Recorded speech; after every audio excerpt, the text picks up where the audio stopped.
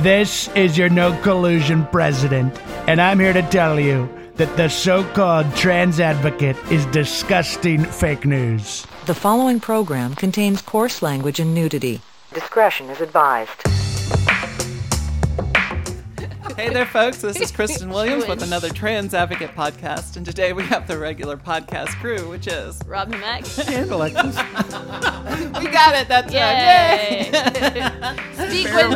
Speak when pointed to, and you will go far. So, how's everybody been this week? Sleepy.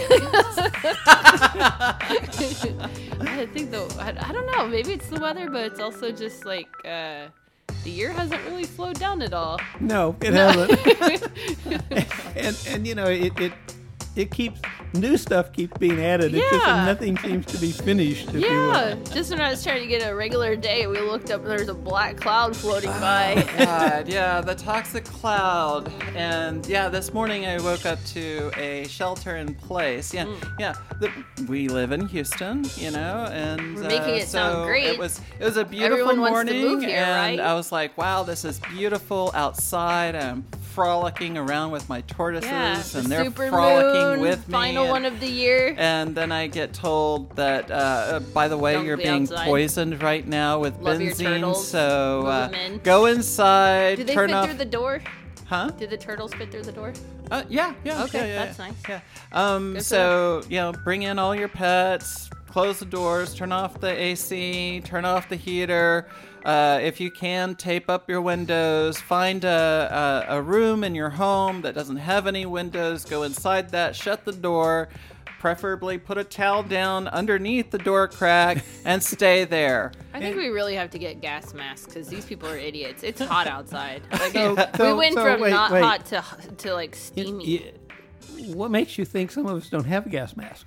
And what about my tortoises? I need little tortoise gas masks for them. True. You know, That's true. I hate to say this, but their species survived a lot worse than this, a lot better than us. They're like, we're down here. It takes a while to get down here. This is like worrying about cockroaches and crabs dying off. Yeah.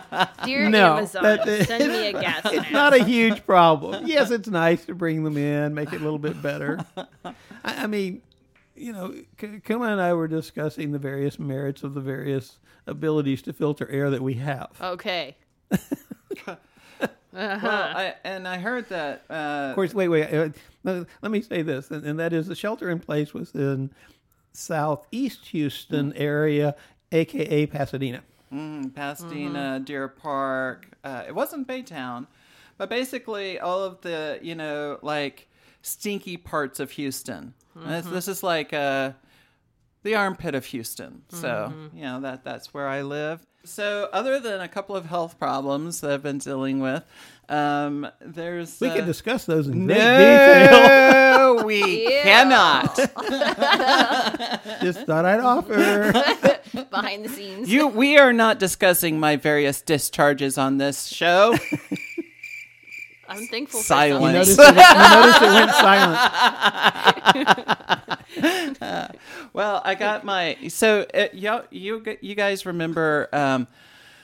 we were doing this show, or we were about to do this show, and I got this look on my face like, oh, sure. You know, when the oh shit is even in slow motion, it's like, not an oh shit, it's like, oh, sure. Like molasses. Yeah.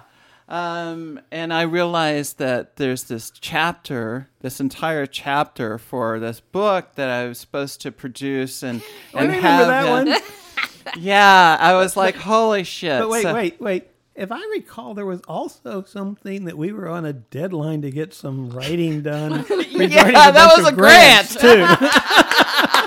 and I think it's about the same time. So in the middle of the grant writing, I'm like, I have to write an entire chapter for like a university book. This is fucked. Have to get to cursed with blessing. I don't know. They don't mean the same thing. That was also in a different country, right? Yeah. She's global. Yep. And so... At least you didn't have to do it in Portuguese or something like that. No shit. So I did, in fact, bust out the chapter. And you know me. I'm like, if I can take an hour to explain something that'll take 10 minutes to explain, I will take an hour and a half. And I'm still thinking that you're basically German because you like words that stretch over 3 lines. I Yes. mean, Yeah, Yes. I've read So some of your I stuff. want to talk about the praxis of pedagogy, So So for all those people who like to get brainy with their linguistics, hit up Kristen. So I got the editor looked at it and everything, and it turns out that I'm about 2,000 words over the limit. And This is no shock. I to you those know, that they you. they had some very, very good suggestions. This is definitely not my best work. It was something that I just kind of put together as fast as I could to get it in. And but overall, they thought it was very good, and they are asking me to expound on several ideas But that I also touched limit the on. words. I'm like, oh, you don't know what you're asking. are these extra books or extra chapters? Right. This is You're- going to be You're over a the word long limit, chapter. But could you elaborate? This makes no sense. This makes no sense.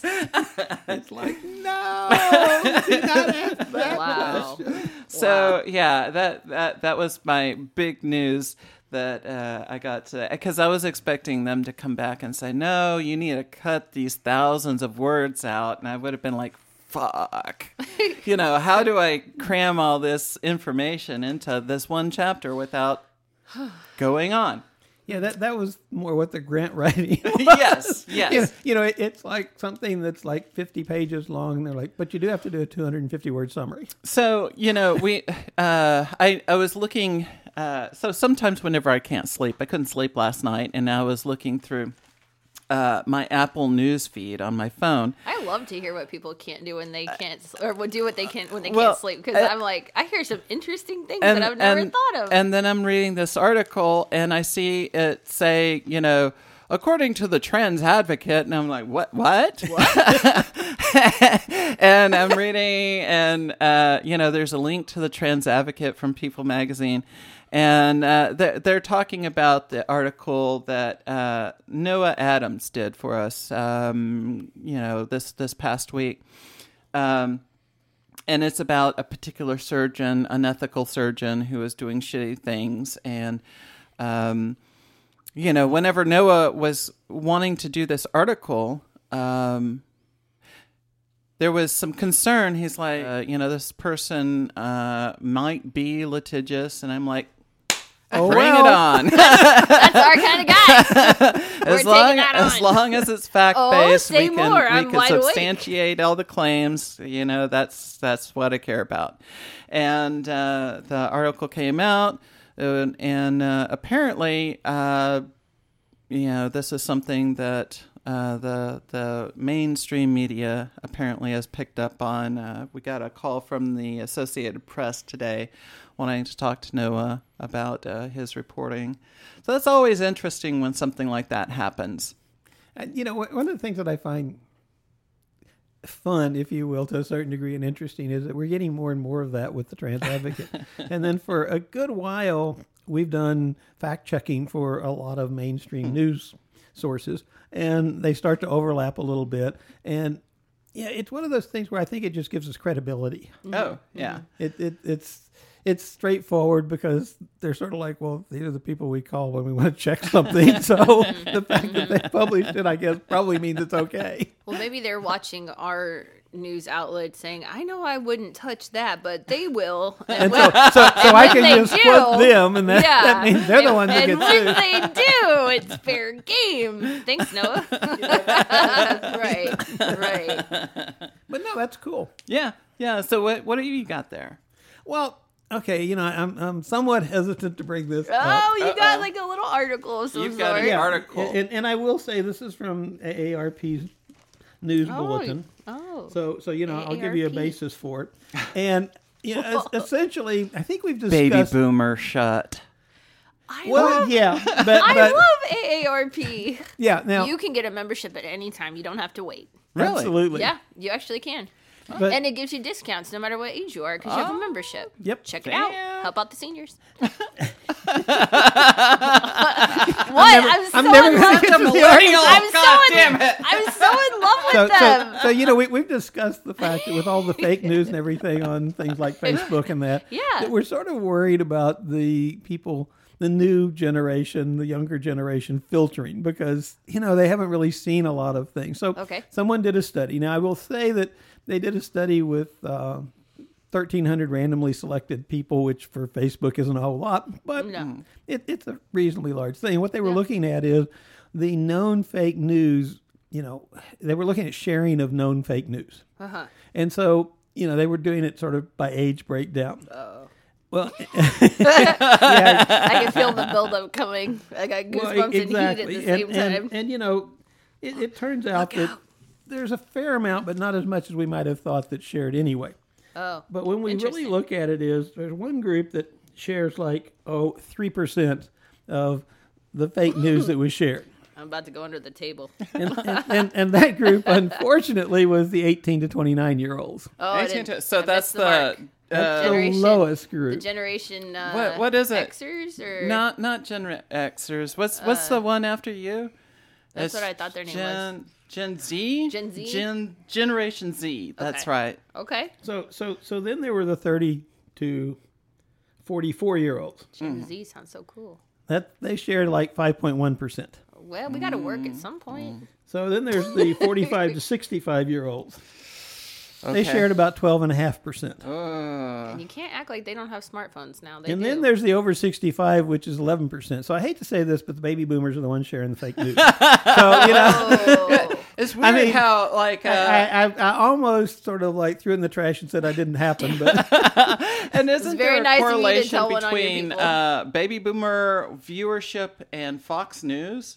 yeah, and I suspect that it's the baby boomers view Fox News more than any other group because they can actually handle all the false news. Of course, the study would I'm say kinda that's with you on wrong. that one, but just unplug where you need to. And I actually had to call Alexis the other day just to say, what should we be sharing? Because I have way too many different topics coming through my feed on events or articles or something, and I do care about what our social media feed wants to have shared. And on accuracy is one thing. Relevance to what our demographic and our reach can be really wide. Right. So I don't know. And her, I really appreciate the wisdom. She just said, if you have to think about it for a while, the answer is probably don't post it. Like there are other things that people can other topics. That's what I always do. It's you know? I'm thinking, well, should I or shouldn't I? I'm like, if I have to stop and think, Yeah. it probably shouldn't go. Well, Right. that's the difference. Because if I'm going, should I or shouldn't I? I'm like, Oh, hell yes. yes. No. Yeah, I'm fully aware of that. I'm trying If to I say- write this, there might be a cease and desist. I guess we're going to write Probably it. yes. Let's do it. No, but that's not what I'm saying for my post. My posts are like, does our community need to know about an event that's going to talk about sperm access to queers? Like, maybe they need to know about that, but also if it's important, maybe they can find that on their own, or, yeah, or there's yet again another non-binary tutorial video by whatever, and I mean, honestly, I've seen other ones before, but maybe our community needs this one, or, yeah, I started thinking about that. So I noticed that a topic kind of pinging around the various internets that I see is about non-binary identity. Yes. And since we have non-binary identified people somewhere in this show, where Across might the they rainbow. be? Yeah. From cloud to I cloud. wanted to kind of touch Just base. sparkling. So, supposedly, There are binary identified people in the world? supposedly, Oh, they're just That's lying. fair. That's fair. supposedly the first non-binary person, Yeah, I saw that. That was interesting. the first. Oh, God. They did this huge By the news way, article. I'm older than that person. Yeah, they are the first non-binary person, and they are transitioning to male. So they were assigned male at birth.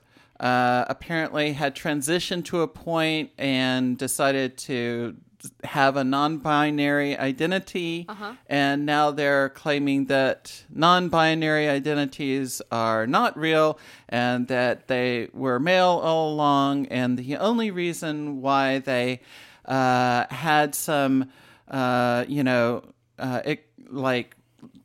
checked out their gender or whatever was that they had some sex abuse in their past, and therefore non-binary identities are usually a psychological. And the blame for all of their problems is that the therapist didn't stop them. Yes. Didn't stop them to do what? Yeah, Doing transitioning. Yeah. The therapist didn't stop them to. And the therapist should have stopped them. Yeah, the therapist should never ever be this allowed, person And to. who published that? I don't remember this person's the article name. was published in I believe, the Atlantic. That one. Oh, Yeah, yeah, because yeah, that yeah, sounds like You it know, might that- be that a has- very legitimate experience with a lot of tender processing and trauma, and then also probably not a Well, majority there's experience. another thing that's laced with a lot of hater red flags. Yeah, but exactly. But there's another little thing about that article that I think should be noted, and that is when you scroll all the way to the bottom to see who essentially. Yeah, wait. Before you even do that, gee, Alexis, is it bullshit? Warning, bullshit alert. It's time for the Alexis Bullshit Meter.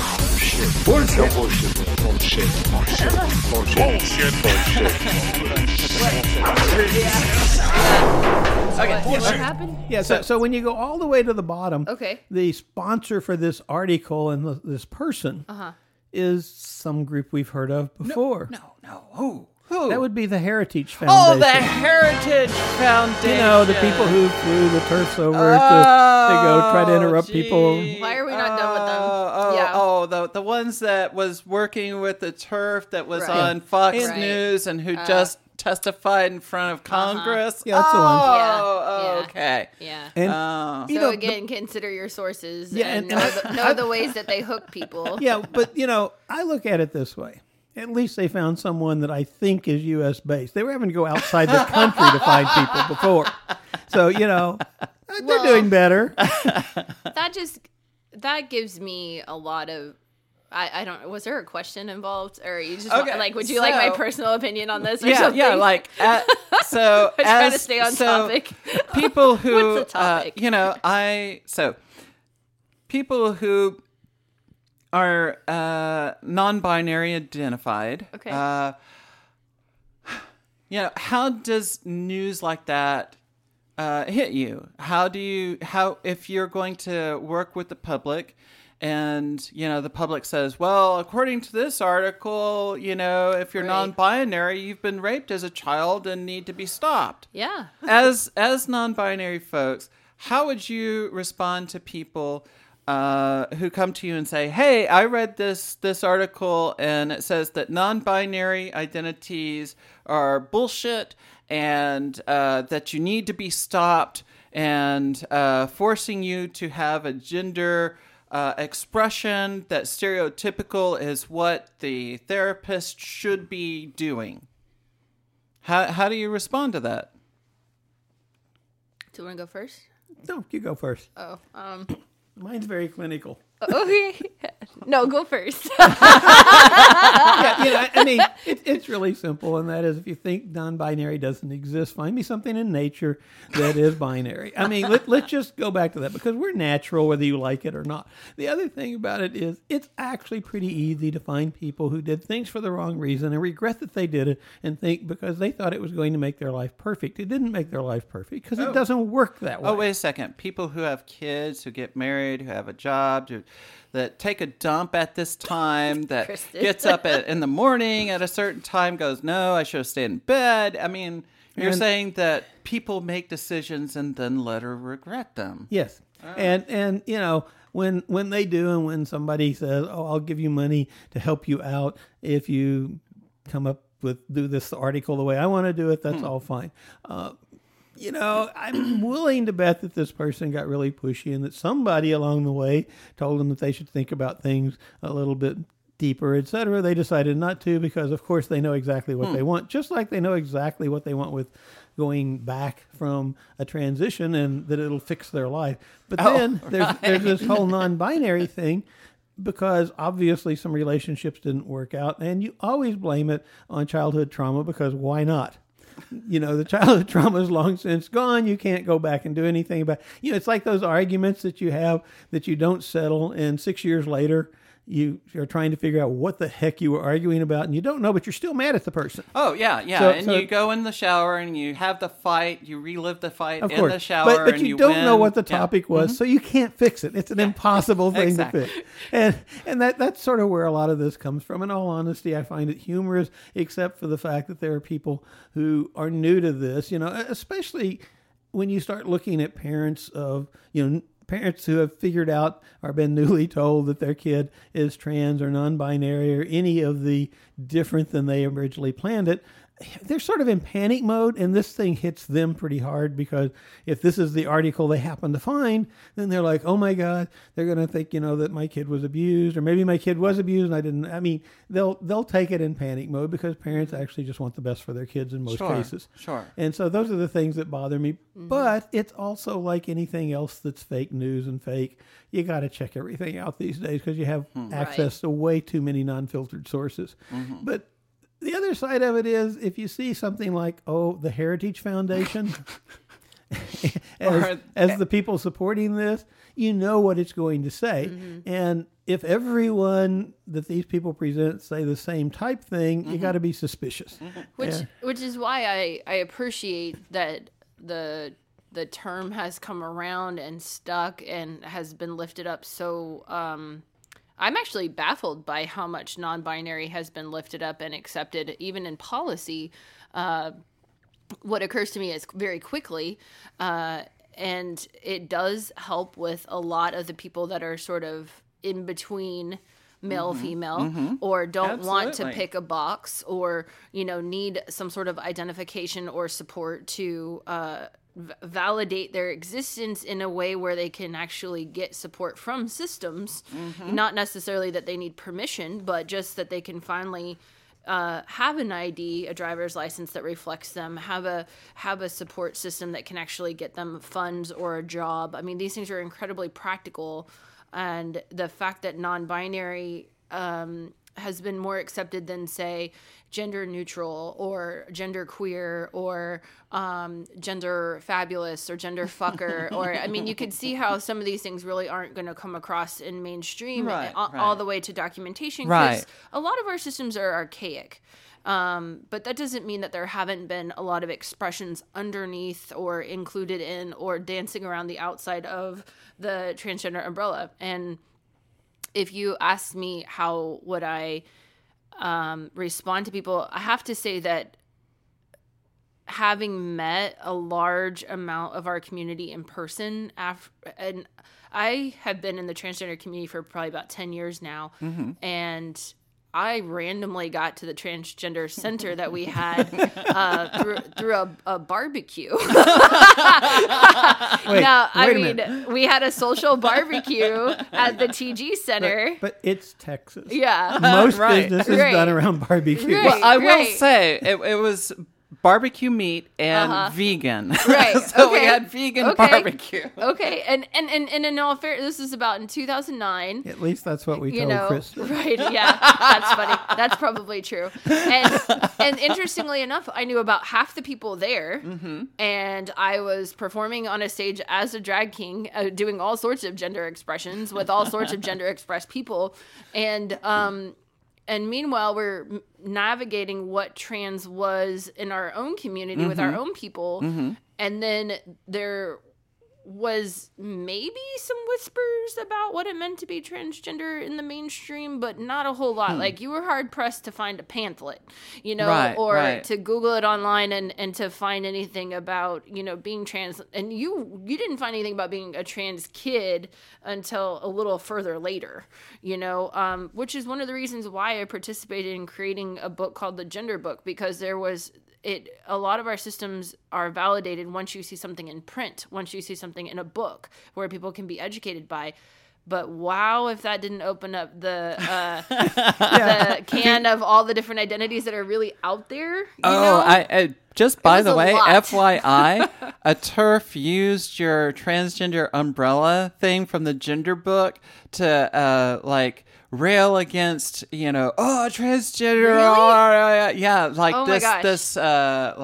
it was like Recently? a pseudo TED Talk thing that this TERF did. Recently? Yeah, Did yeah, they show yeah, the yeah. umbrella? Huh? Did they show it? Did they show the umbrella? Absolutely. Let's just turn on the Trans Advocate radio. Your wife goes to the hairdresser and she says, Sammy or Tom or whatever his name is, Mr. Schmidt, whatever it may be, why don't you work on my hair? And you see the delight in the faces of these people. Imagine if everybody was this way. You wake up in the morning and you're the last heterosexual person left on the planet. This is an inevitability now. This is their plan. We have found writings of these people and they're planning to do this. They will come eventually door to door and they'll knock at your door and say, would you like to be a queer today? And if you say no, they'll knock again the next day. And this will go on and on and on. So cis will be a preface to the word woman or man on the basis of you being assigned at birth. So I've had 4 babies, and every time somebody looked at their genitals and their outward sex characteristics and said that they were either boys or girls. And nobody assigned them anything at that point. Their sex was recorded. So now we have to be cis or TERF. And then this is a really beautiful example of the transgender umbrella. So when I first heard of trans women, it is incredible. Eunuch is on there, which is a new one on me. So when I first heard of transgender and trans woman, I assumed it was post-operative males predominantly. I didn't really know there were too many post-operative females, post-operative males, and they would be called trans women. But now, literally, you can just wear a dress one afternoon a week, gentlemen, and you can be called trans women. Is discussed with the child. You say, you're acting very unusually. And if they say, what do you mean? You say, you know what I mean. And stare right back at them. They say, I don't know what you mean. You stare back and say, yes, you do know what I mean. This may go on for weeks, months, even decades. But you must remain firm. Next, do a very clever trick. You can show them a picture of somebody who's TG'd or that GLBT stuff in a magazine, like Michael Jackson or someone like this, right? Time magazine. Then you put their hand in the microwave oven, you push that little lever and you turn it on. Just defrost a little bit. And you say, do you feel yourself heating up? Yeah, it's painful, isn't it? And then this is called aversion therapy. If it doesn't work, maybe you accidentally back your SUV over them a couple of times. How do I know? All the time crying out, look what those queers are doing to our country. Are you clear about this? It's a little more pain. You ratchet the pain up a little bit, a little more. Maybe someone accidentally falls down the stairs or gets their equipment stuck in the door jamb or something like that. Of course, the operative word is love with deniability.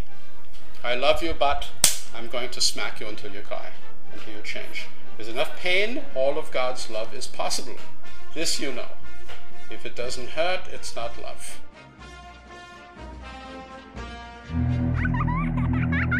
What's this I found under your bed? The only Engels you're going to read is Laura Ingalls Wilder. If you think your child might be a red, here are some warning signs. They read complicated literature and have concern for their fellow man. They even like to share. Tell your kids if someone approaches them with pamphlets about recycling, an invitation to a labor rally, or showing any doubts about the fairness of our system, then they should find a teacher or a policeman immediately.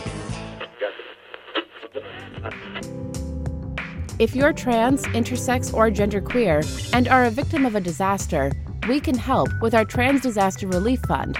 And if you're going to college, university, or trade school, you can apply for one of our scholarships.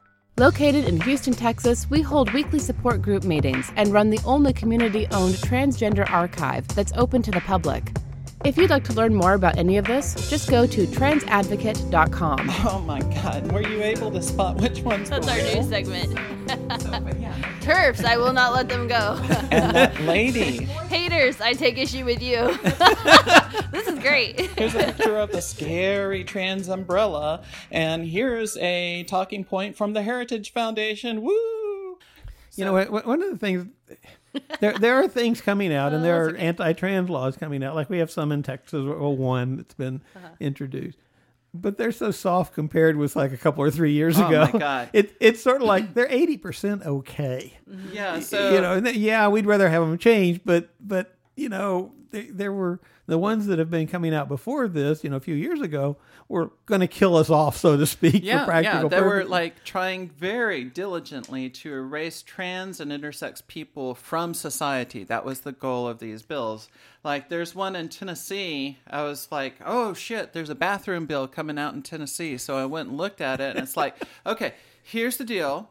The rhetoric around it is like, them trans people, them coming into our bathrooms, we don't like that, so we're going to make this bathroom bill. And the bathroom bill is, if you're trans and you go into a She's been working on her voices. and you strip nude and shove your genitals in someone's face, that's illegal. It doesn't even say if you're trans. I thought it just said if you go into a bathroom and do that, it's illegal, because it is illegal already most places. Yeah, it's saying that if you have a diagnosis of gender dysphoria, gender confusion, or similar conditions, just shoving your genitals in someone's face is not a defense. I'm for and that. I'm like, okay. okay. Now, here's my question, though. If I'm a trans person and I'm in a restroom and I have the door closed to my stall and someone's looking over the top, who gets in trouble? Well, it sort of implies that it's me. Or what if they're like, looking over the stall, they're peeking over, and then they fall over, their face falls into your lap. I mean, according to this law, right? I'd have to talk to Kuma about what that really means, how that could come about. No, I mean... Well, there are some haters that are doing that to trans people. Oh, yeah. Is that what you're talking about? Yeah, we were talking, there was... Because there are people that are doing that to trans people. There are people that are trying to go to the bathroom, and their haters are doing that. There was and they're looking through the cracks in the door. And students are live streaming, like they're being bullied by the administration, trying to get them out of the bathroom while they're in the stall. Like, it is actively happening. Yeah, that's happening. So, what was it? 6 months ago or so, there was a candidate for office in California that was a Tea Partier who thought she might have perhaps spotted a trans person in the stall because she was looking through the cracks and like taking pictures through the cracks. And taking pictures. I'm like, Jesus Christ. And she's live streaming it like, oh, look at me. I'm so moral. I'm peeking. And it's through like, no, you're a peeping Tom. It's illegal. Jesus. And you need to go to jail. It's simple. Exactly. It is a very thin line but for when people cross over to become what they hate. And like, like if you're not careful, you will start That's doing like, the things that you keep like talking Houston's about. so-called bathroom bill, bathroom whatever. It's, that was put in the 60s or something? Yeah, it's been there since well before 1963 when the laws were renumbered. I think it's really and it's straightforward. It says you can't enter the restroom of the opposite sex with the intent of causing a disturbance. Exactly.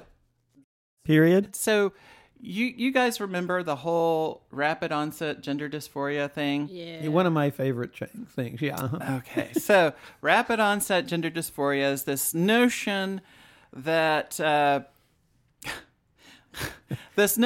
you can catch transness from YouTube.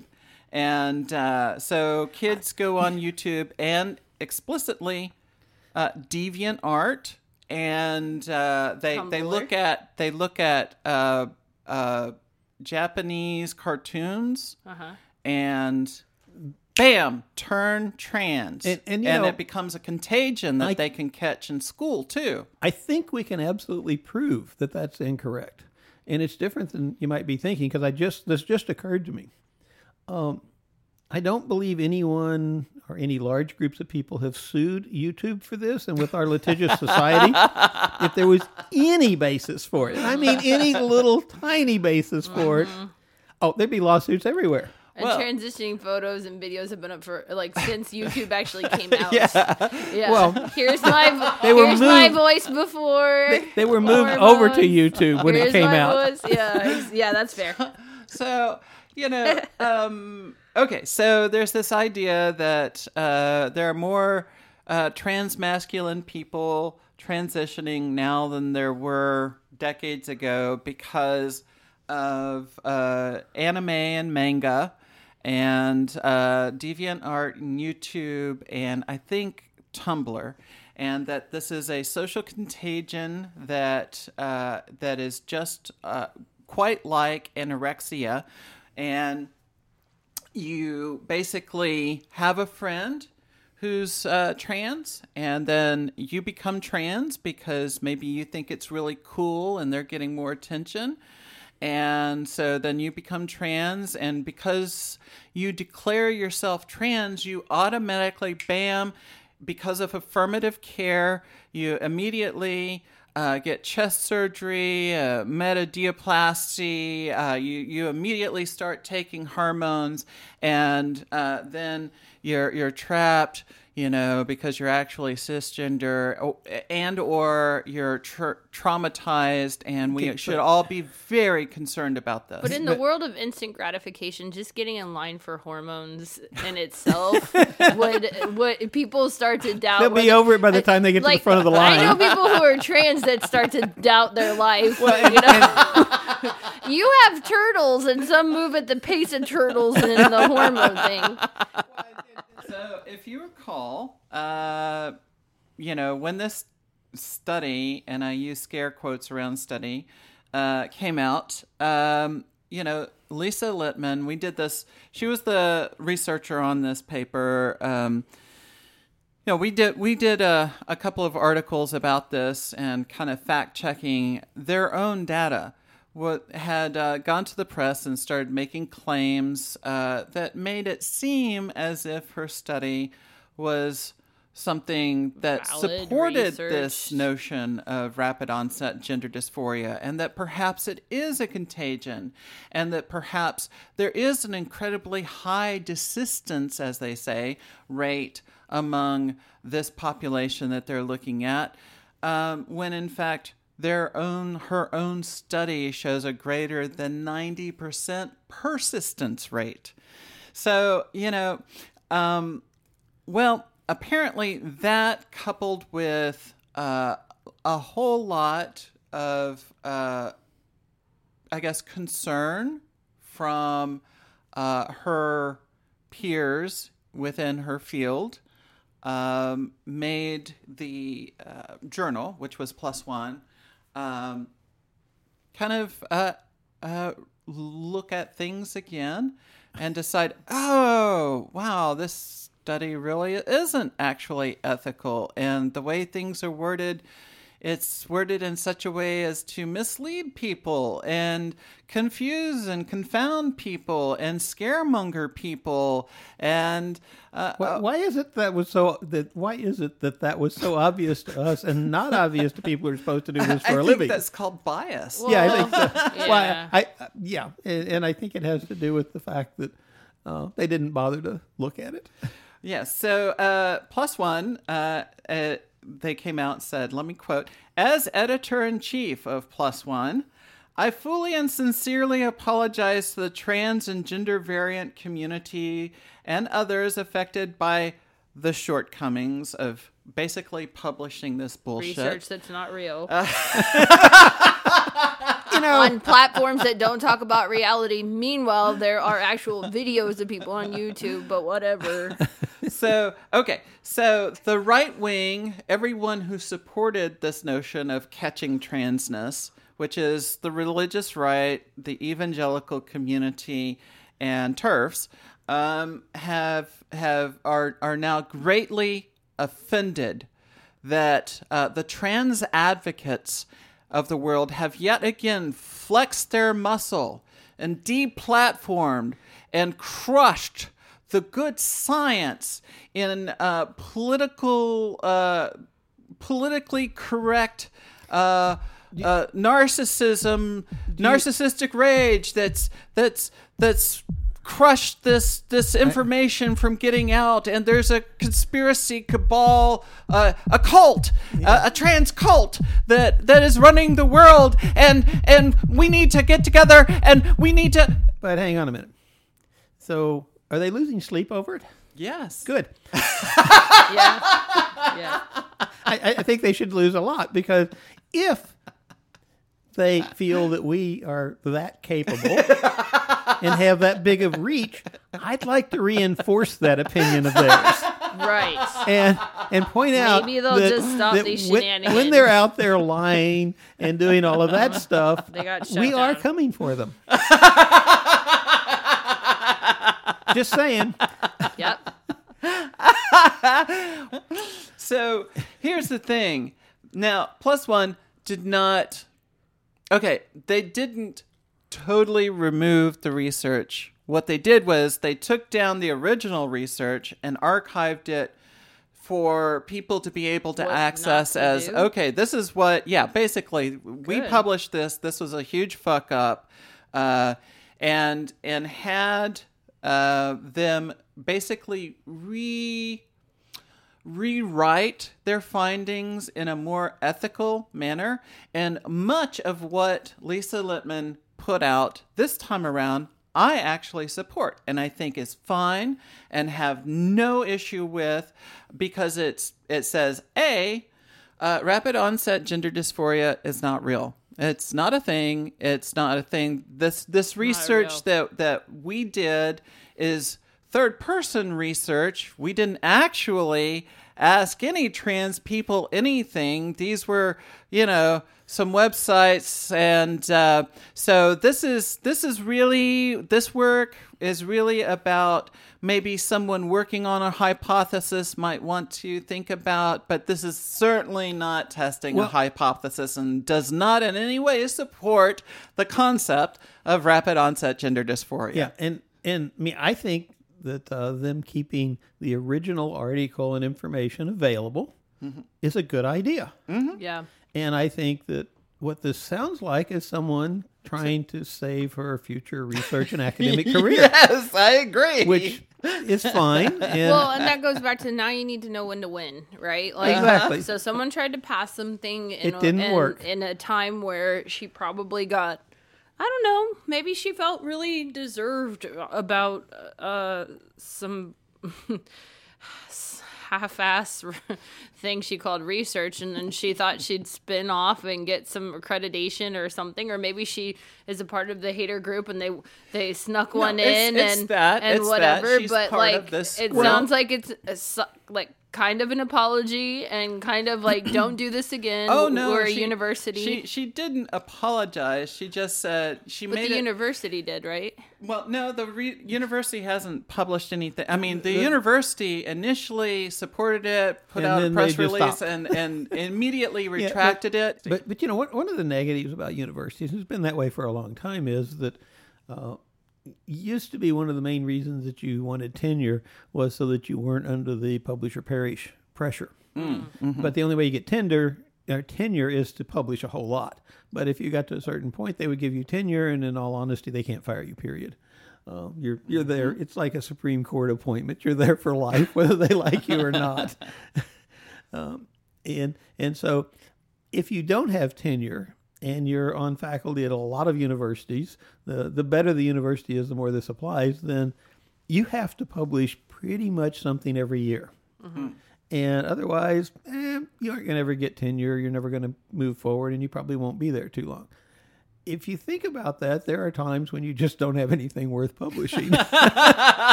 And so, you're looking around and you see something that says, oh, well, this is interesting. Oh, there's some facts that go along with it. And you don't pay a lot of attention to where your, quote, facts, unquote, come from.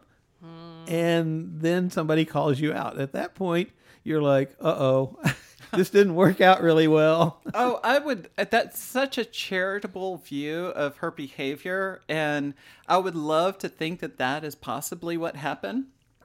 I don't think that that is what happened. I think what happened was that Lisa Littman has had a long history of working with and supporting TERF movements, and thought, hey, I will give this nutty idea the veneer of science so that we can then take it to the press and get it out there and scare some parents. But that's the normal TERF approach. Is so she used her platform and it went out, and then now it's retracted. Well, so the original paper that was originally used to give the veneer of validity to this stupid idea was retracted and is no longer considered a valid paper. Mm-hmm. And what has replaced it was her she had to do a lot of tap dancing around what she had published and tried to make it clear that this is just basically some bullshit she pulled together from some sites that she was familiar with, people's opinions. And by the way, this is a convenient sample that's anonymous, and we had no way at all of controlling whether any of the information that we got was actually real. Honestly, that sounds like a community college gender studies paper that someone had to do. Like, they would pick the topic of gender, and they were really excited about the fact that this could happen, Lisa or really Littman hateful has about an it. MD and a Master of Public Health. Yeah. She knew what she was fucking doing. Well, she knew what she was doing. Yeah, but wait. The Master of Public Health has some research portion in it. The MD probably doesn't. It could have, but it probably doesn't. But she knew what she was doing. Well, but again, this is the guy. She got called out. That's the part that hurt. I mean, this would have gone on and it would have just sat there. Yeah. But she got called out, and apparently it was an effective call out on it. That's the thing that I guess I see as positive, and that is that we see more and more times when it's like, we're like, wait a minute, this is bullshit. And it's sticking. Mm-hmm. Well, so there are a few things that I still take issue with, and I couldn't imagine there wouldn't be. Yes. So Fourth Wave Now, which was one of the sites that Lisa used for her research, was a part of there was a private parents group. So these are parents who have kids who are gender diverse. Some of them are trans, some of them are not, some of them are, gender diverse in some way. Well, this is a place for parents, supposedly, to come and talk about their complex feelings in a supposedly safe space. So, what TERFs did, how you always hear them talking about, respecting boundaries and respecting, our space and stuff. So what they did was they infiltrated this group and took screenshots of all of these private conversations and have begun publishing that online for their group to kind of gawk at and laugh at and, generally have a trollish good time. So that happened, and in Lisa Littman's paper, it says something to the effect of, well, it's come to light that there's this trans supportive group, and they had shared the link, and so there's no way of knowing, whether a lot of these people could have. They might have been actually very supportive of trans kids. It might have not all been anti-trans sites. It could have been this site. What bothers me about that is, she had to have, my guess is that she had access to this confidential information before it was published, very recently, mind you, on the web, by TERFs. So she had access to this private parent's information, which she should not have access to. That seems pretty goddamn unethical to me that, you would once again get access to information that was gained, through this unethical means and include it in your follow-up to your bullshit, unethical paper. And that you would use it to trick people into thinking, well, maybe this data came from also trans-supportive places. Now, that pissed me off. I was like, God damn it. You just can't help yourself, can you? Yeah, You're a terrible person. Well, when you're basically trying to recover because you've been called out for screwing up, you make up things. Plus, but there's see, a lot of people that do that. our president does this regularly. I mean, if you had to think of one. Yeah, that's done it like daily. Every day. Yeah.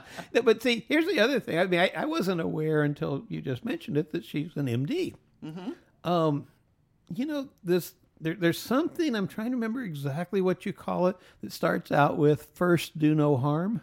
Well, I'm sure I think in that's her the oath twisted she's taken. view, it's... Oh, no. She's now admitted the first one's wrong, and so it could do harm. I think someone who's interested, and I'm not interested enough in her to be interested, but someone who's interested should, file with whatever medical society she's registered at and just, make her explain why this first article did no harm. WPATH?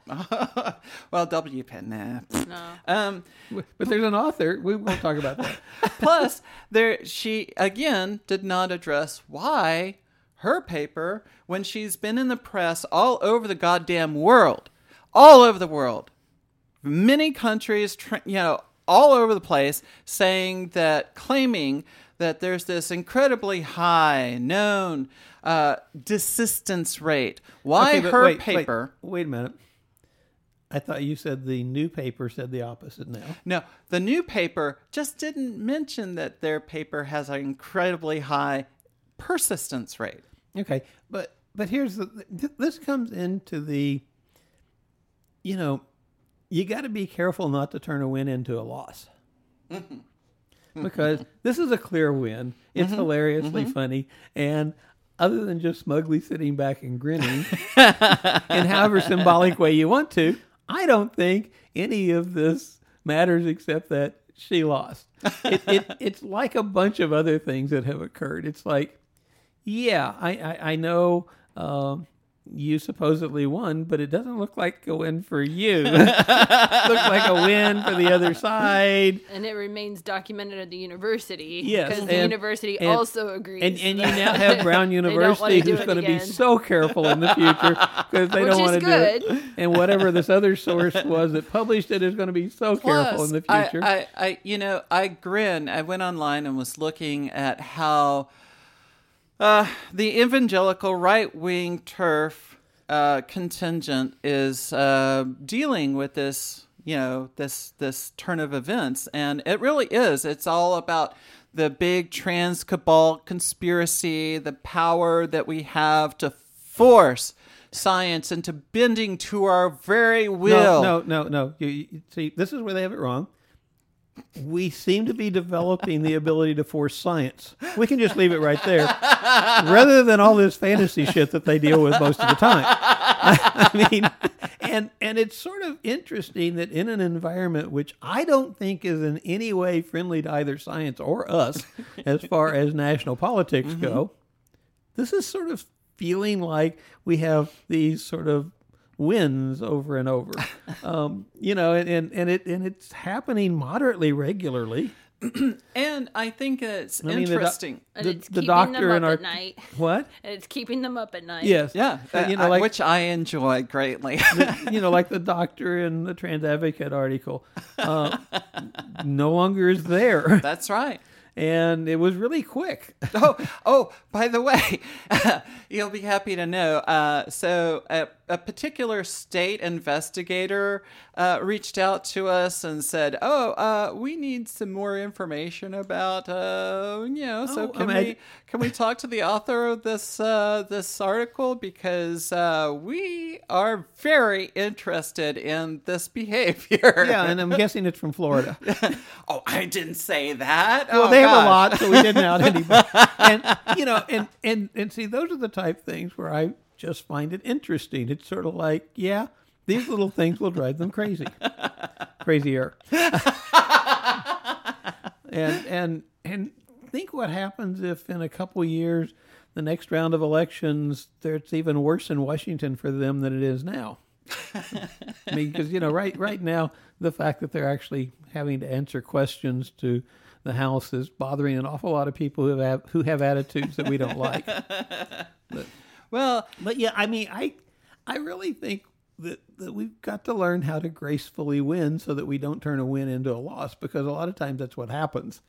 Is it gets over pushed and it's like, okay, so now all we did was reverse it because everybody's tired of all of it. So what does gracefully winning look like?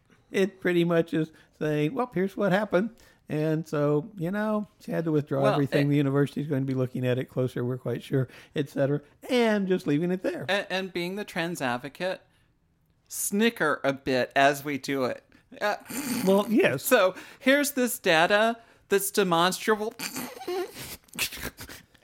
And look at how they're reacting. It's like, that's kind of getting back to the 2019 I want to be in. Yeah, right. Yeah, and that's a good point. Instead of saying, we went back 5 years or whatever, like this is the 2019 I want to be in. Where you can actually look up these websites that are public and see that that's actually not research.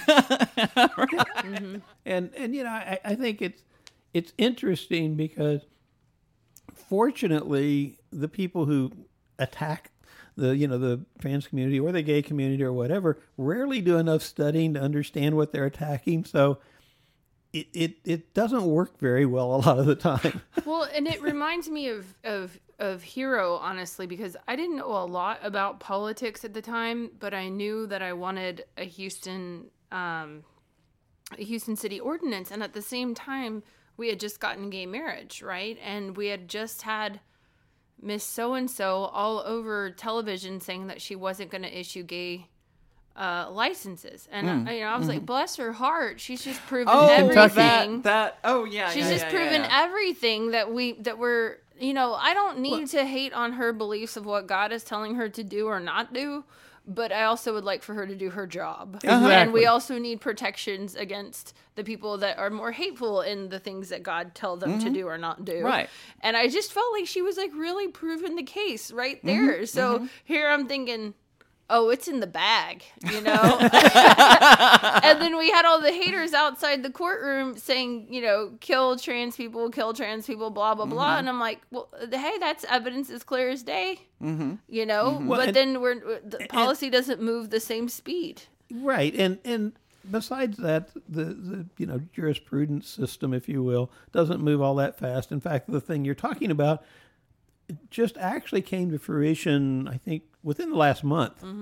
And the cool part about that was when the courts in the state of Kentucky said, by the way, we aren't paying any of your awards or bills. Yeah, whenever I saw that, I lost it. Up till that point, my God. she thought that the state was covering her and all this. Oh, yeah. And they sort of said, no, not really. No, you're $250,000 in debt. Oh, no. Yeah. That So was she in was 2014. Yeah. So she owes all that money. I mean, on one hand, it's like, I mean, on one hand, there's the trollish part of me that's like, oh, your karma sucks, doesn't it? Suck on it. Kristen's having a hard time keeping laughing when I'm looking her dead in the eye. Like, right. There's that part. But there's also the part where, it sucks to be a right-wing movement dupe. And see, but let's go back to Texas for a minute, because that's where we are. I thought she was in Texas for a while. Now, the person who at that time was in the position that she was in. Yeah. Right. This happened in Texas This also. happened here in Houston. Yep. that person essentially started Tried out that. saying, we aren't going to be issuing marriage licenses. And then here in Houston, Texas, again, we're talking about here, a county attorney, the county attorney, sent him a note. Yeah. Live on camera. while he's on camera, he reads the note. The show must go on. And the note essentially said, the county's not going to cover you on this. The law of the land comes from the Supreme Court. The Supreme Court decided they're legal. So if you're doing this, it's on you personally. Gulp. You can watch him on camera read this. His face sits there, and it goes back and forth. He folded it up and said, it's going to take us an hour to get the forms ready, and then we'll be issuing them. Of course we're going to be issuing them. Your group does not have your back. But the thing is with that lady was, Jesus, she was the golden child, the star of the right, and I'm sure she believed made a lot that of money off of her. they would, They that they would be covering her, that they would be supporting her and everything. And I'm sure, just like you just said, they raised millions off of her. Millions. But I'll and now bet anything, she's going to be the one holding the bag. And that's the way And they do hopefully things. they take care of her. I they don't know. won't. I care too much. No, these they days. won't. Of course not. And I mean, because they've already spent most of that money. But the thing about it was that here it was made very clear to the person who got to make those decisions that he really did not want to be the whipping child / poster child for the Supreme Court, showing that they actually were in charge. Because, when the Supreme Court's been very clear on something and you decide to defy them, it never goes well after that. I mean, you can go back to court, see if maybe they'll clarify. They usually won't. But just saying, I don't care what they say, I'm not going to do it, that never works well, especially if you're a public servant. Well, the person in Kentucky didn't care at that time. And maybe she doesn't care now. Maybe it's fine with her. I don't know. But, I can just see Mike Huckabee standing right there next to her, just egging her on. And I'm like, he's doing nothing but collecting money. That's right. You are the one that's taking the hit. Yep. Huckabee. So I wanted to bring up this topic that, if you want to be a real activist, you need to take on at least 5 positions at 5 different organizations. You need to. It is your duty. to watch no, MSNBC stop. and CNN. No. That was What? last year. This year's 25 or 30. Oh, you're right. You're right. I thought- Damn it, you're right. I thought you were going to say you need to, drink at least 5 bottles of water. You well, need to no. Yeah, And three deep breaths at least once every 30 minutes. You need to crank it up all the time, turn it up to 11, be on, and be out there all the time. Anytime someone says anything about anything, get in their fucking face. Get in their face. And don't forget all the fundraisers you're supposed to go to. Fundraisers, that's right. Lots of fundraisers. Patreon.com/transadvocate. That's right. But see, that one, you don't have to spend much time. It's very quick. You just go in, click a button, You don't even and have to away we leave go. the house. Now, yeah, exactly. But I think the biggest thing is that this has blossomed in the last 2 or 3 years. Right. The amount of topics, and like everything else that's political or has to go to court or anything like that, it takes forever to clear up. Right. But we keep throwing things into the pile every 4 or 5 minutes, it seems like. It's like advocate fatigue. Yeah, and that's what I really think there is. Advocacy fatigue. Yeah, and most that people has to be a real have thing. to, and I look at this a lot, like, as I cross my hands and I look into the sky to think about it. Just so everyone knows, Robin folded her arms. Yes. So we know not to interrupt, not to. No. Wait a minute, I interrupted. Oh my God, no. So, but advocacy, go ahead. No, you go ahead. No. You have your arms crossed. Yeah, advocacy fatigue. I like that term. Well, it's a real thing, because you have your life on top of whatever your passion is. And then you have to pick a passion. You have to pick a seat at the table that you want to represent, right? Like, we talk a lot about trans things, but to be honest, you could really give your life away to saving the animals or air quality or whatever, right? But and maybe you're multi-passionate and you think you can do it all, social justice oriented, but I watch a lot of people burn out, you know, rightfully so, not because they're not amazing or strong or educated or wanting to do a whole bunch, but it's just you only have so many hours in the day, and you have your own things that you have to look out for, and that can slip out from under you if you're not paying attention. It's not only that. There's also, if you're plugged into social media, you're probably, if you are the nail sticking up, you're going to get probably a taste of that social media toxicity every single day. Every time you look at your phone, someone's going to be saying something directed at you personally to tear you down. Or your people, or all the news articles immediately get skewed to the topics that you're talking about. It becomes really tough. And I think, one of the things is that you have to realize that even though everyone's demanding that you do everything, you simply can't. And on top of it, they also demanded that everyone has self-care. So here you have, and that's a lot of pressure. And that's right. Now you have guilt on top of everything. Exactly. But and you don't win in the happiness ratings. What are we doing here? Yeah, you just brought up something that I think we might need to do, and that is we might need have a retreat. We could do that. Okay. By the time we figured out where we were all willing to go. Yeah. No, but I'm thinking about this, and I get literally hundreds of, support this, do this, literally. Do this, petition, come to this event to support this, etc. Haven't seen any of them suggest self-care. Now, thinking about it, I think some of our stuff, we maybe want to start suggesting that and if you are feeling too stressed, then maybe you don't want to make this event. And because what I think you really have to do is you have to say, okay, what can I do and do it comfortably where it makes me feel like I'm participating and that, but doesn't stress the other parts of my life. But self-care is so tricky. It's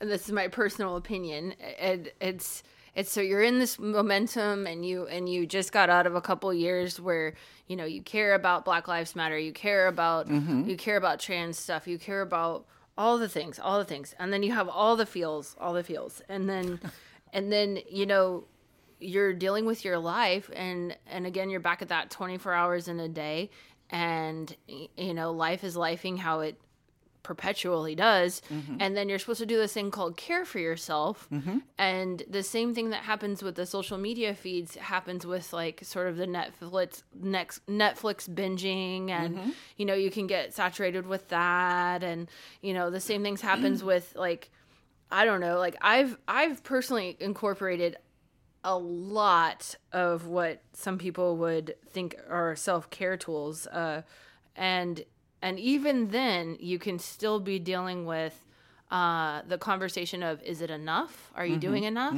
Or how good should you feel? Or what if you still feel like crap afterwards? What if you are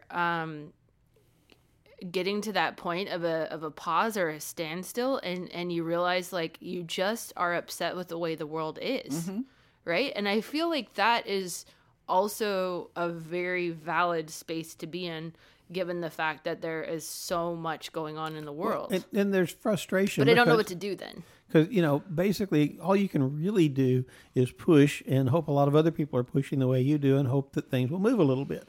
Well, that takes a while sometimes. Right. And I as you said, life happens. Suddenly you decide, okay, really need to buy a house rather than rent an apartment. Your life just got more complicated. Right. Yeah. There are a lot more things you have to tend to Yeah. that you weren't really planning on, or you're going to buy a new car, your job changes, or just things aren't going well with relations. I mean, all of the, as you said, life stuff. All of it. Maybe you have your own health, or maybe your life is going just fine and your family's isn't, or somebody directly related to you is having hardship, or all 5 of your closest people are having hardship because they're in a similar space as you, and then nobody wants to talk about it, and they stop showing up, they start isolating, and next thing you know, the things that you really cared about and the social group that you had in person is now gone. So Ray Hill, I was listening to this audio clip that we have of Ray Hill. He was talking about organizing the 1979 March on Washington. And so he was talking about organizing these various marches.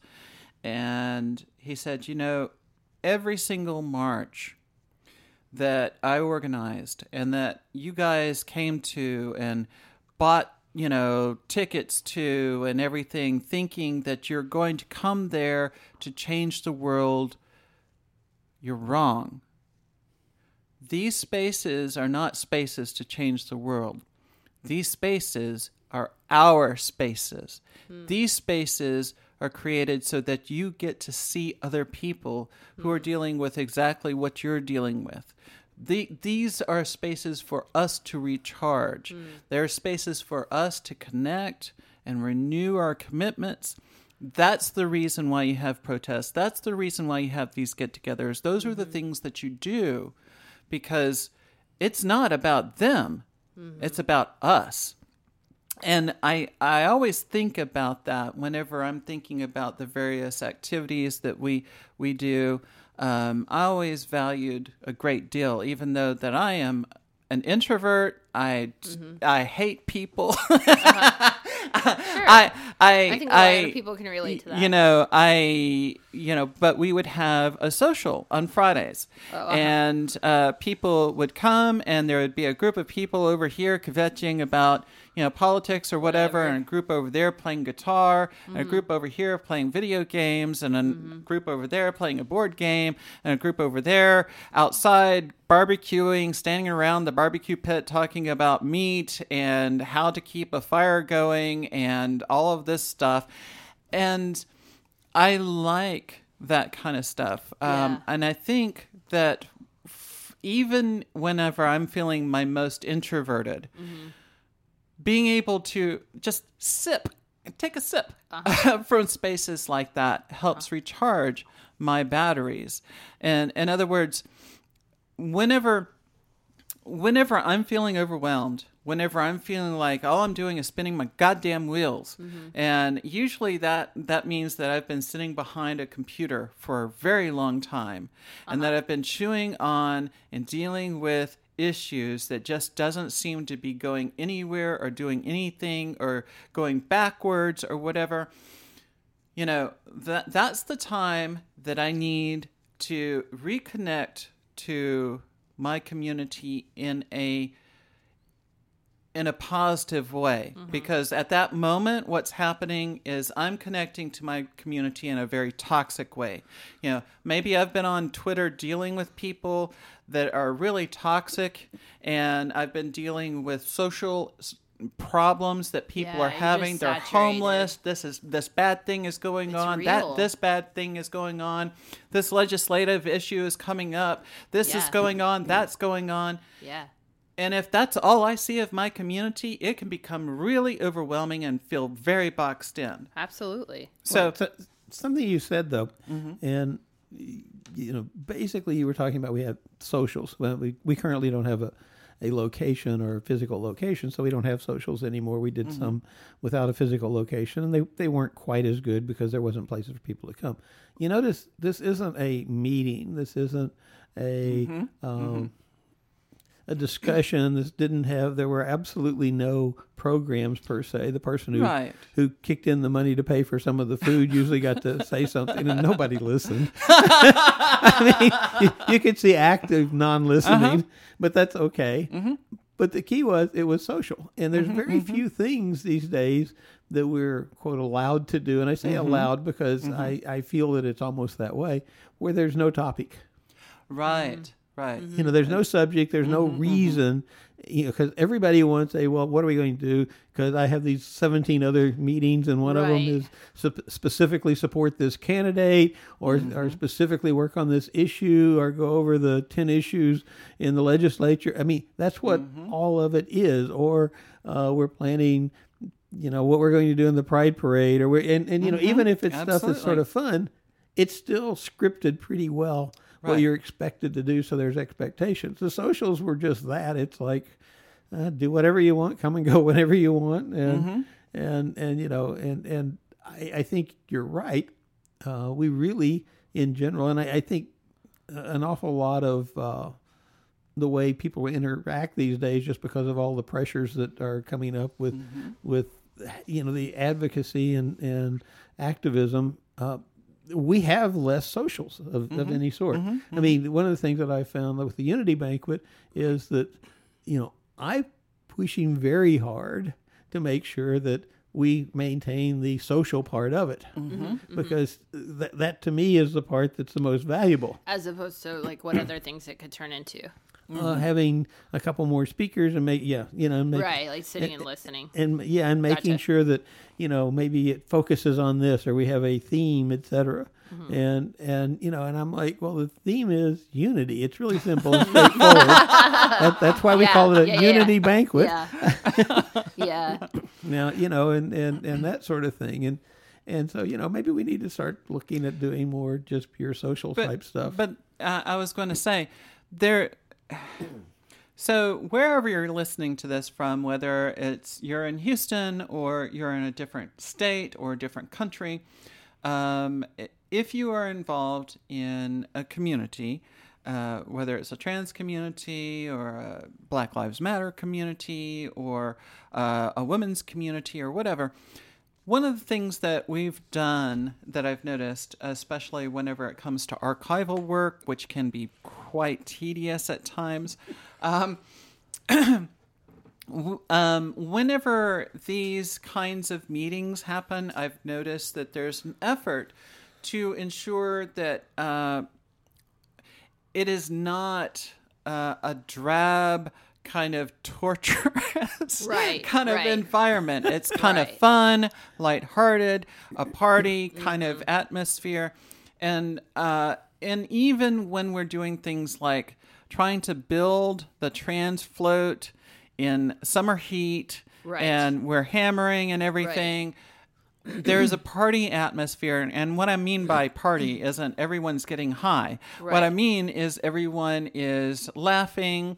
It's lighthearted. It's easygoing. People are making connections that are relaxed, that aren't focused on any politic or anything. It's about supporting each other, being there for each other, which is the purpose of community. That's the heart of community that you... And it doesn't mean that everybody that's there and everybody that's trying to talk to you about, whatever is going to be a positive connection. But, No. But some people are just weird and awkward. At yeah, best. of course. Of course. And you may be that one, and that's okay too, And that's all fine. Yeah, I've learned a lot from these I gatherings. will probably be sitting on my motorcycle, scowling at people, and giving you that resting bitch face look. And I didn't mention that in the socials you were talking about when you mentioned the socials we had, that you left out the category of the person who is avoiding everyone being introverted. Well, not that I know who that would be. Of course. Well, and one of those things that I've learned about the socials or about the Pride builds that we've done, or even about the Unity Banquet, but is that some of the people that I didn't hit it off with the first time, I actually became friends down the line in other areas of life. Like for instance, if I didn't really get a good interaction that day with them, but I stayed in communication with them through Facebook or whatnot, we may have started talking about other issues or other things that they were into, and they became what would occur as like more of a relatable person for me to be with. I'm personally, for the last 10 years, I've been an extrovert. So it is painful for me to do like a one-on-one thing with somebody. I want a project. I want to do 10 things. I want it to be like worth my life. And at the same time, every time I get that need for myself to recharge, I don't have the bandwidth to start another project in my life anymore. During the economy crash, like I ran my own business. I started, a few community projects, cleanup and drag troops and books and like that's my thing for sure. But at the same time, that takes a lot of time to continue to keep it going. Right. And it takes a lot of interaction, which I've thoroughly thrive in until, I personally had things happen in my family where I was really grieving. And then, the upset of losing policies and stuff with Hero, like I did grieve that.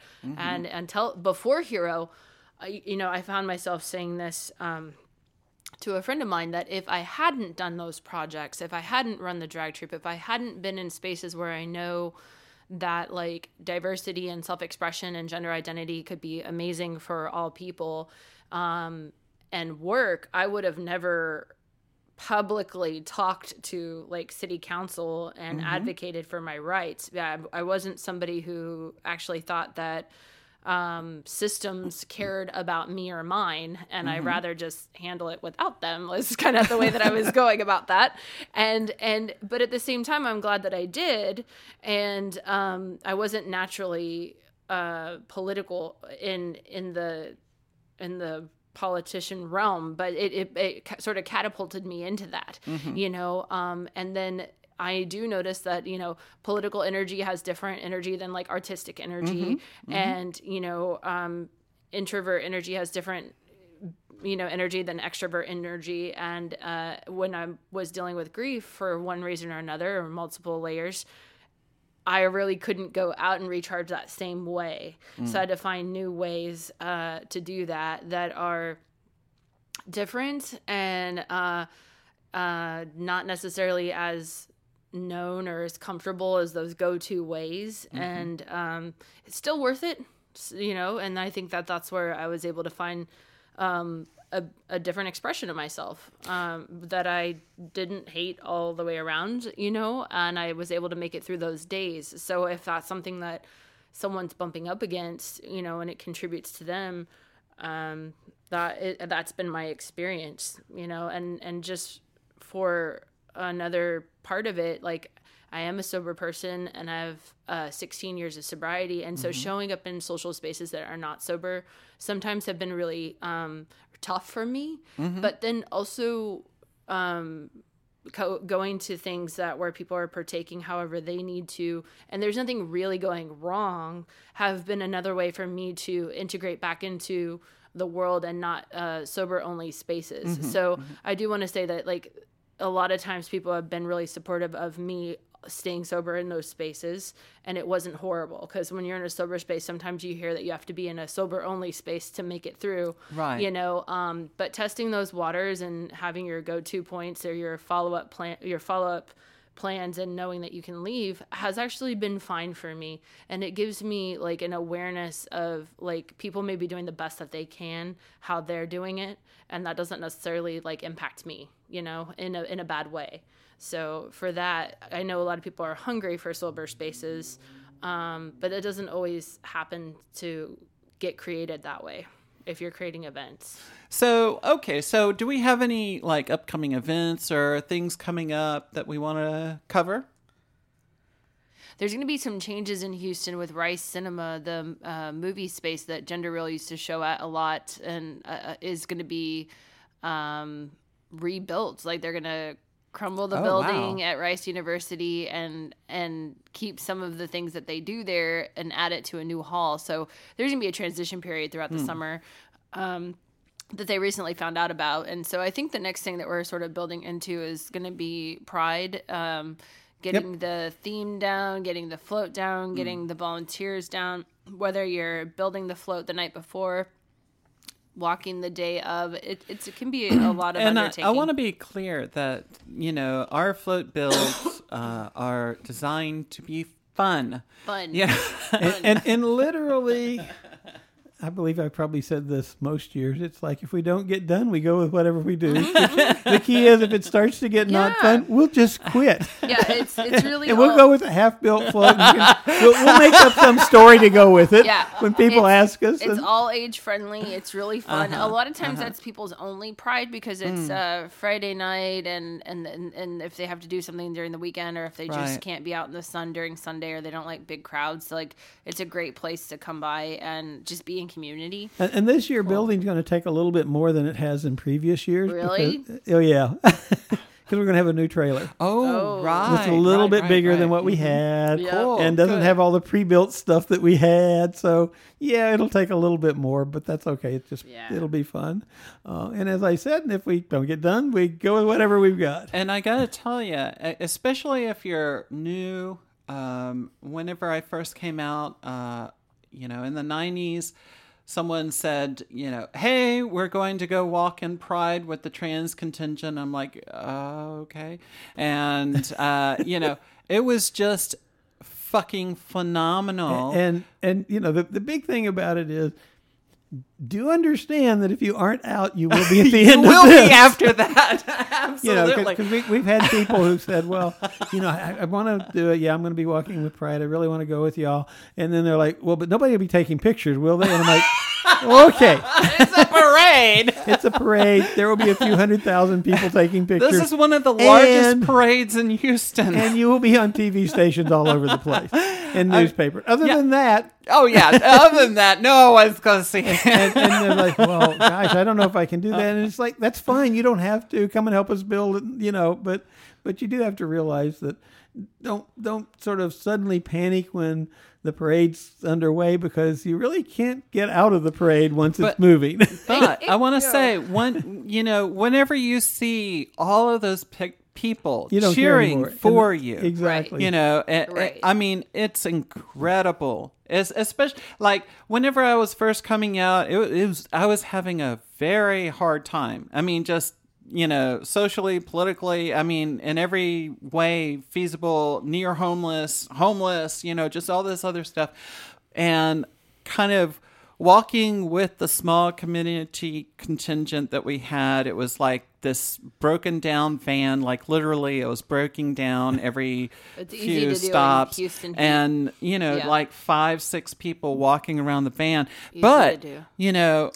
As we came around that corner and there were thousands, oh my God, tens of thousands of people who were like, yeah, looking directly at me and going, thumbs up. It was phenomenal. Yeah, last year was over 400,000 people watched the Right. parade. It's not for everyone, and it is amazing. But it is so energizing and so much fun. Yeah, but the negative thing is, it's certainly larger than whenever I first went. I mean, we had 127 people in our parade, as opposed to like 7, 5, 8. 6. Right. If you went back now, like I think the last parade I saw you in was in the Montrose one. Was that right? If you went back now, there's first of all, Allen Parkway splits into downtown. There's 2 legs of the parade. They double line them. So you watch a legitimate amount of the parade go by you before you're in the parade. I mean, that's how long they still take float registrations day of. So so even and it's sort of an arranging nightmare. Like everyone wants to know what float number you are, and I'm like, look, we have a humongous T. At least so they if you finally can't see started that, listening to us saying, look, don't change the number. Just do A's and B's when you're sticking something up at front. Right. Because we had to update people so many times on our numbers because they then they can't changing find them. the float. But I have a terrible concern. See, for the past few years, TERFs have been showing up and like trying to stop the parade and get in front of the parade and start there's shouting an area that anti-trans welcomes stuff. demonstrators. And there are almost always demonstrators there, and nobody notices. And I can tell you that the various police agencies that are assisting with keeping things in order for the parade are really friendly, and they're everywhere. I mean, I was laughing because last year's parade I was hanging out for a bit with Constable Rosen and his group, and they were talking about the fact that people kept asking them whether they were worried about demonstrators, and Alan said, well, he said, my answer is that HPD's got this, and if they don't, well, that's what we do. Right. Is we handle those problems. He's like, I don't see where this comes from. Yeah, I'm just, there's part of me that just wants to, I would pay for TERFs to try that in Houston. Just so long as I could get it on camera. I could get it on camera. It would be really quick. That's the only way they would be able to do it, is if they were paid, though, because like we have a spot for protesters right next to the VIP bleachers, and you have to really bring your passion of hate and proselytizing to keep up with the huge pride parade that is going on around you. Let's see. I've got my bullhorn versus half a million people. Yes, I mean, you really have to be paid to keep going that long in the Houston heat, and that's the other thing. That's the thing. It is like, hot. If people try to do the whole thing, if they try to do the tabling. What do they call that? The parade? I don't know. The festival? The festival part. Yeah. It's huge. It's huge. And there's a lot of people there. So usually people only do one or the other. Is there going to be a history tent? There will be a history tent from the last I heard. I don't know how we're participating, since I'm sure people will talk us into participate. We're a little far out, but we'll see. But there is a history tent that we were in last year. Pride does fairly good planning, but at times we feel it's lacking, especially their notifications up front. Right. And then the whole history tent things, they're all people that I dearly love and know very well. Yes. Except one I don't dearly love. I do know very well. There's always one you don't claim. Yeah, exactly. But planning is not their strong point. Right. And I mean, if Robin thinks about this as a person who was trying to be very blunt, and I'm like, well, wait till we get there, I'll do this, and then it'll go away. And that's exactly what happened. It's because we know how this works. What people have to keep in mind is Pride is a volunteer situation. And it is a large herd of people, whether you're the tabling herd or the attending herd or the float building herd. Like, this is a marathon, and there's no amount of telling someone that where they will get it, because not only you have to be pretty physically able, you have to be able to be in the heat. Right. And then you have to be able to deal with a large crowd that may or may not, back to Pride planning, have planned to deal with you. Yeah. So exactly. that's a huge thing. And that's why I've always been an advocate for televising the parade for those of us who can't get there or don't want to. I think that has been very poorly executed and doesn't have a lot of inclusion. But to talk about all this, I do have to prepare everyone that, like, it is a large undertaking. It can be fun. It's a lot more fun if you plan ahead for what you're really getting into, because you don't know, But you also have to understand that whatever plans you make, they may not work. Oh, they're totally not going to work. Because the world will change around you as you sit there. Because it's such a transforming situation in the moment, But you're right. Like, a lot of people worry about haters, and it has always been a peaceful Pride parade, that they have not had any issues, and they have a large support system in case there are any threats, and we've shown that along the way. And it could be just an amazing time that cannot be duplicated anywhere else due to the amount of people that are there. One of the things when I was not in favor of moving it downtown until the first year downtown, at which point I'm like, oh yeah, this is really good. Yeah. Because you can't imagine... you can imagine the crowds and all that. But what you couldn't imagine was the fact that all the parking structures were completely filled and people were lining like 12 stories above you. Right. And yes. and there were a lot of people, the stuff that were throwing from the float, they were getting them up like 8 or 9 stories, and then they were relaying them up a few levels to other people. Right. This is definitely worth the work. I am an extrovert, and like, it's one thing to see people on each side of you cheering for you. It's one thing to be, walking, dancing, riding the float, which is awesome, along the way. And sometimes we do all the above, but it's a whole nother game to look up and see people celebrating. Like, it's a whole nother game. Yeah, I haven't been in a while, and I think I would love to go again if we could just get me like an air-conditioned hamster ball to go in. We can do that. Yeah. Don't forget that hamster ball is going to concentrate the sun, so you'll be like No. Bunny I Pink. said air conditioned. Yeah, that doesn't help with the sun, though. There are those people balls. I'm sure we you can can do be very something. cool and burn like you wouldn't believe. Wow. So yeah, Pride's coming up. But if you're not into any of that, they have a lot of gatherings that build into it. Oh yeah, I mean there's a party after Pride, Yeah. a party the night before Pride when we're building our float. There's parties like There's dance party, parties, party, There's party, leather party, shows. And then- There's then- drag shows. Then we get into fall in September 21st. I'm trying to remember the date. We have the Unity Banquet. Yep. And I think that's going to be good this year. Right. So we have to it's take a little basically break in between July and Pride, August. Hurricane, flood, and then Unity Banquet. Well, we're hoping we can say the Hurricane Flood till after the Unity Banquet this year. Pretty much. That was 2 years ago. Yeah, pretty much. Like we just had a friend move here, and they're getting into yoga. They're getting into some of the build up things that can happen along the time. And I said I always feel better when people move in during the springtime when things get started, as opposed to July when people are like, what the heck did I move to?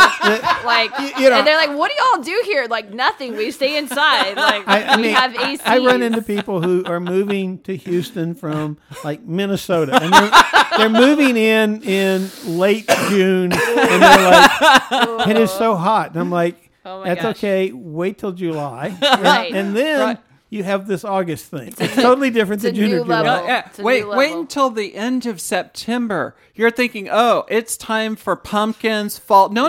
It's still 100 We're degrees. Not done yet. We're not done yet. We're still looking at hurricanes. Hell is not done with you. Hell is not done with you. Yes. And it was really funny because I knew some people on George H.W. Bush's protection team, if you will. And they could tell their rank on the team because the ones that were the higher ranked people who were better thought of spent the summers in Kennebunkport and the winters in Houston. But there's a team that has to go the other direction. And it's like, they're the ones that weren't as well thought of, shall we say. Yep. And Houston does not play around. Like, even our weather crews do that to new people coming on the television.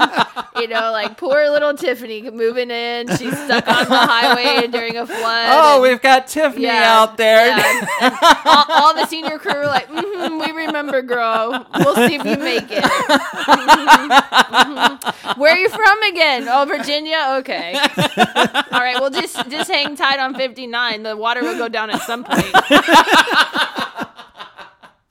And it does. Poor little Tiffany's got to fill 3 hours of airspace. Meanwhile, the senior crew is taking a nap because the studio was flooding, so they could put her on cameras on you. You fill, you're in. Tiffany, you're in. And she was talking about the gas pump. Right. Yeah. She's like, well, I think that gas pump's still lit. Yeah. And they're horrible too. They're like, did you get a snack? Like, you went to the bathroom ahead of time, right, girl? And you could see the panic in her eyes that she was still talking and going with it. But she's ready. She's like, I am getting this job, you jerks. Houston. Okay. With that, thank you so much for joining us for another Trans Advocate podcast. And thank you so much to our patrons at patreon.com/transadvocate. You are the reason why we have server space for this podcast, for the website that is now a national treasure. Did I say website? I meant online magazine that is a national treasure that is certainly worth your support, because if you don't, then I don't know, stuff is going to happen. I don't know. If you don't, then other people will be our friends. Yes. Oh, yes. So, I mean, that's like the buttons that, we'll have to do a button section next time. Because, there's some buttons I'm thinking I want. It's like, I'm trans. Yeah, I'm better than you. Just, it's trans better than you. Yeah, I don't like the direction we're going. Be careful you don't become what you hate. They're doing pretty well. Just raise your standards. Just keep raising your standards. I have none. What do you mean? Raise your standards. All We're right, stronger folks. than We'll that. catch you next time. Bye. Bye. Thanks for listening to another edition of the Trans Advocate Podcast. We are a project of the Transgender Foundation of America, a 501c3 nonprofit organization. Your support makes what we do possible. Resistance means nothing without supporting elected officials who won't attack trans, intersex, and queer children in our schools. They can't vote, so you're going to have to do it for them. If you live in the U.S. and are not registered to vote, we can help you with that at our site. Register and vote, no matter what. The Trans Advocate podcast was produced by Kristen Williams, all rights reserved. The Trans Advocate is a project of the Transgender Foundation of America, a 501c3 non-profit. The views and opinions expressed in this podcast do not necessarily reflect those of the Trans Advocate or the Transgender Foundation of America. The police came, and the police spoke with them, argued with them for 15 minutes. That was almost 15 minutes recorded straight of them regurgitating Twitter memes to the cops to talk about how, because this, trans people exist, therefore women don't exist, or lesbians are being erased, or big pharma, or something's, UK police take a lot of time. They try to work things out. They really But the other thing did. about it, they don't care about the reason you're trespassing. Yeah. Once you've been asked to leave, they care that you're still there. Exactly. Right. And so finally, they're like, okay, we've been here trying to talk to you reasonably for 15 minutes now, and you won't get up. So the security walked over to where the TERF was sitting and picked up the chair on which the TERF was sitting and started to carry it out the door. Sorry, madam. You're going to need to go, please. Do you mind, please? Your option is carry the chair. Just get a chair. Just get a chair. Just carry the chair. Yeah, we're in there. Yeah. There you go. Otherwise. That's ideal. Yay. And they're not qualified to manhandle us. Get the policeman. Stop manhandler. You do it. Get off of me! Georgie, you're getting this! Get off of me! Get off of me! Get your hands off of me! we're removing Get your hands off of me! Violence!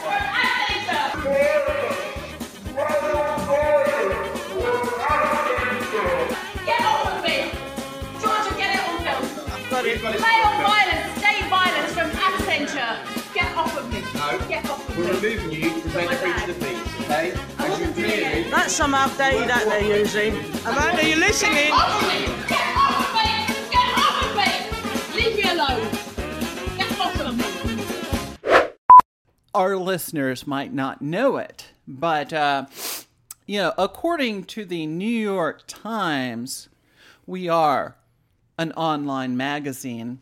Yes, we are. I guess that's what we're not. We're no longer a blog. So the we are an Trans Advocate. online Yeah. magazine. Okay. According to the New York Times. And we believe everything the New York Times says, especially if it's good about us. Well, of course, because we are a national treasure, as many of you have heard. Yes. The Library of Congress believes that what we have to say is so valuable that it needs to be preserved for posterity as Someone part had to of do our it. nation's identity, to be there for future generations. Always here. They Sometimes queer.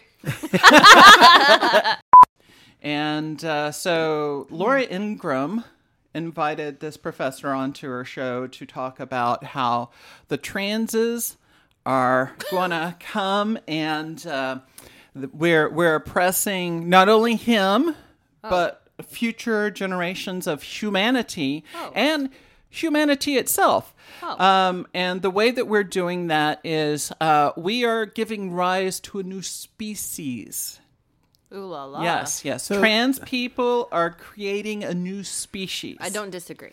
A new species. I don't either. That's my problem.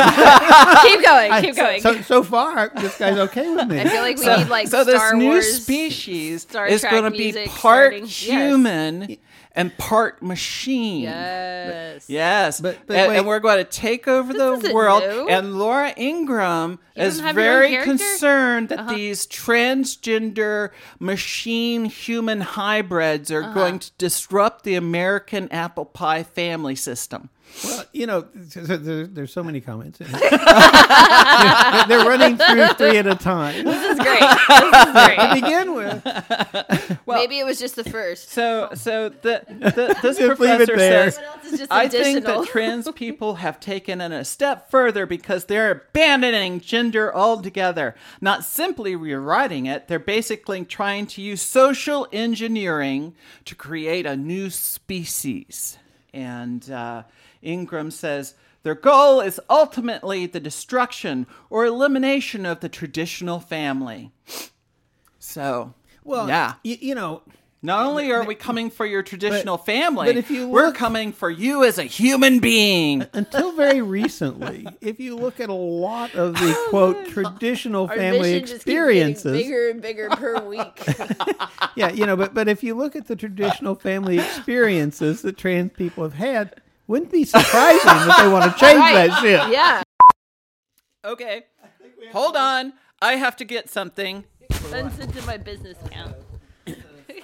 Okay, all right. Okay, here we go. Expenses. Hey there, folks. This is Kristen Williams with another Trans Advocate podcast. And today we have the regular podcast crew, which is... That's you. No? You don't say Kristen Williams? I missed it. She already said that. Damn it, on my own blooper. Well, okay, so there's Kristen and I here, and Robin's sort of here. Yeah. Robin Take just, two. I don't know. Yeah. Maybe Alexis is supposed to go first this time.